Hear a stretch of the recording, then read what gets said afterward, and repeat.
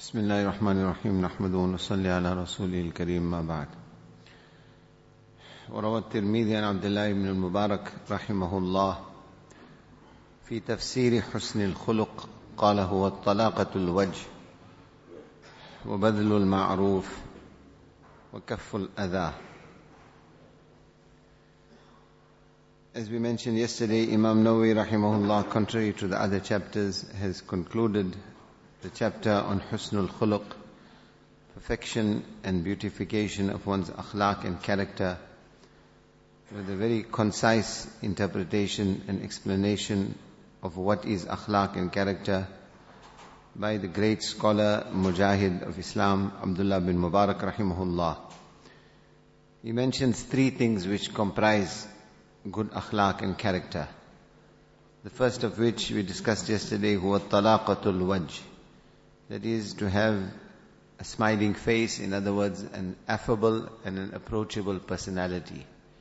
To be pleasant, to be light-hearted, not to be harsh in temperament and nature.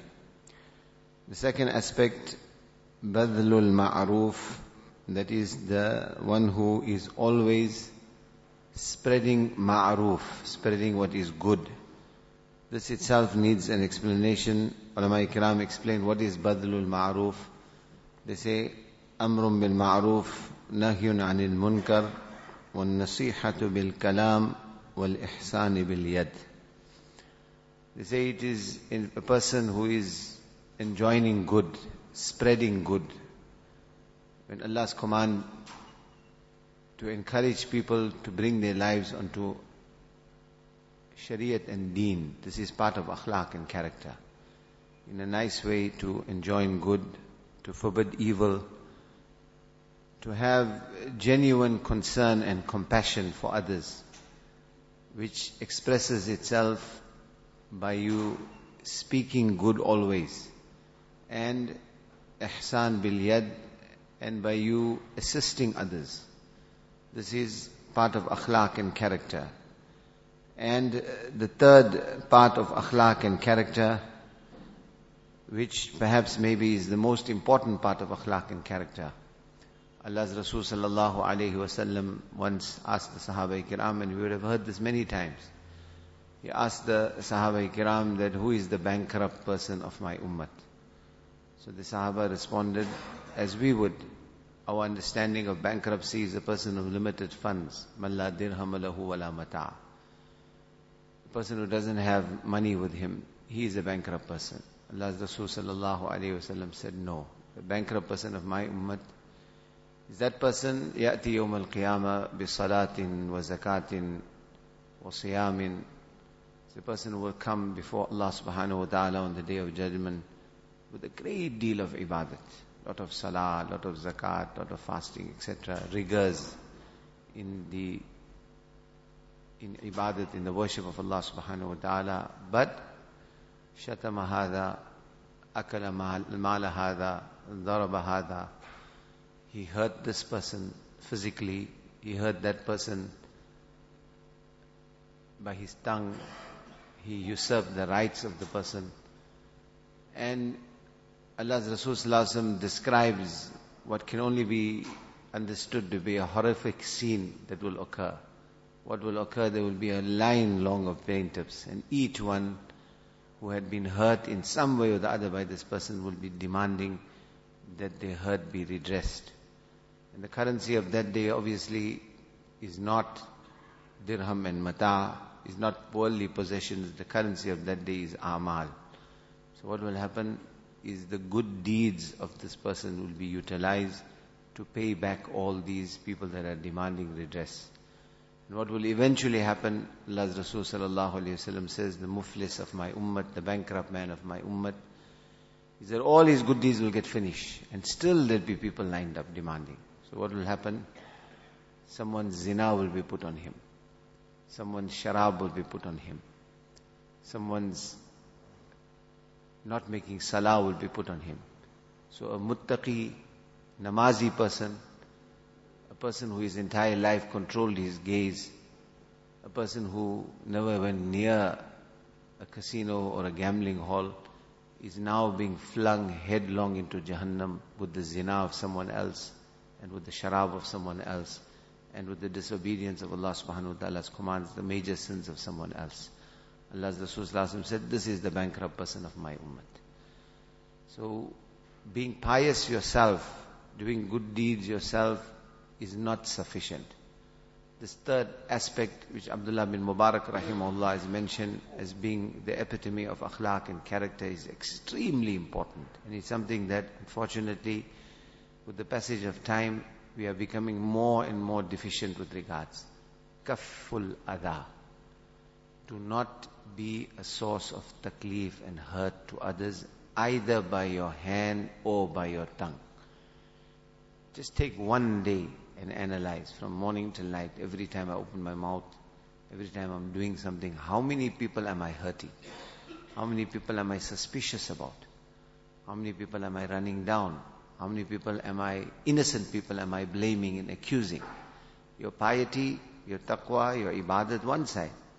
This aspect is something, like I said, we are very, very deficient with regards to that. And we need to be very, very careful and concerned and worried about that. So to come back to this explanation of Husnul Khuluq, which Abdullah bin Mubarak rahimahullah gives, huwa talaqatul wajh, affable personality, smiling face, approachable person, enjoins good, forbids evil, has genuine compassion and concern for humanity, which expresses itself in his actions and his deeds.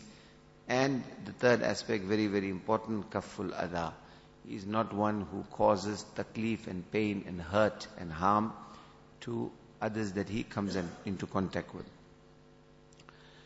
Like we mentioned, my respected brothers, this chapter which we have just concluded is one of the pinnacles or foundation of deen, and one of the most important chapters in this kitab, and it is very, very comprehensive.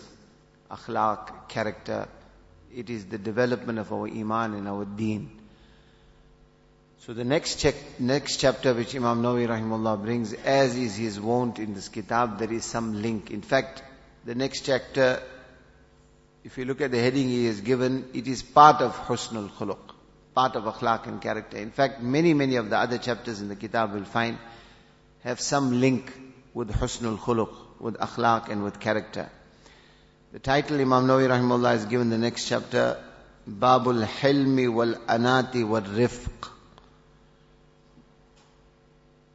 The fact that whatever is mentioned with this title is already part of akhlaq and character makes us understand that in akhlaq and character there are certain aspects of a person's akhlaq and character where things have been emphasized even more greatly by Nabi Pak sallallahu alaihi wasallam. And those aspects of our akhlaq and character have to become the focus. We have to see and check that are we inculcating within ourselves these aspects. And the sad reality, my respected brothers, when it comes to running others down, we are very quick. We need to take a thermometer, take a microscope and look within ourselves. How much of this is coming within us? Because we learn from hadith, this is actually the very measuring tape of how much iman you have, how much deen you have. And how Allah and His Rasul sallallahu alaihi wasallam will receive you on the Day of Judgment. Are these important, integral parts of Shariat and Islam there within your akhlaq and character or not? And if it's not there, and we are lacking, then we need to make a genuine, concerted effort to bring ourselves onto these qualities. Qualities that are mentioned here are very, very important. One is hilm. Hilm, literally translated, means forbearance or tolerant. In other words, patience. To be tolerant. Overlook. Don't be quick to start firing. Don't get upset quickly.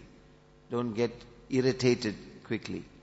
Second aspect, al-anat. Anat means, it's a very broad concept, but if you have to translate it in one word, you'll call it composure. To be composed.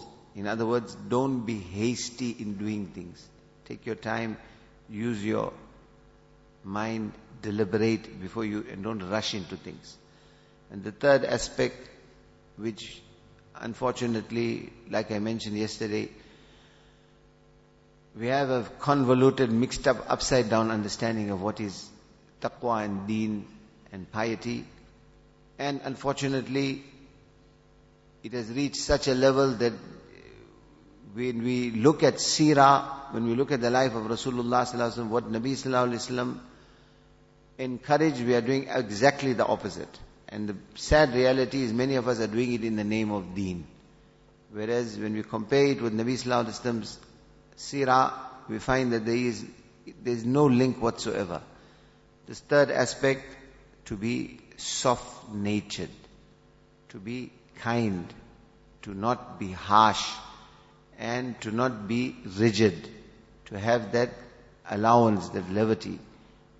Today we find, particularly in aspects of matters of deen, the ummat, the awam is weak. Allah's disobedience has become rife. Those of us that are on deen, if we are not going to be soft, if we are not going to be generous, if we are not going to be tolerant, instead of bringing others closer to deen, we are going to drive people away from deen. And we'll see from the verses of the Quran, which Imam Nawawi rahimahullah has brought under this chapter, and the ahadith of Rasulullah sallallahu alaihi wasallam, how important it is, particularly those of us who are involved in the work of da'wat and tabligh, who are making a concerted effort, giving our time and our wealth to bring deen in our lives, in the lives of others. Sometimes things are done with the best of intentions, but the result is exactly the opposite. Why? Because the methodology and the character is incorrect. So those that are doing the effort of deen, for them particularly, very, very important that we develop these qualities within ourselves, or become conscious of them if we are deficient in this regard. To reiterate this heading, like I said, very, very important, but all this is part of akhlaq and character. Forbearance, composure, and being soft-natured. Allah give us tawfiq.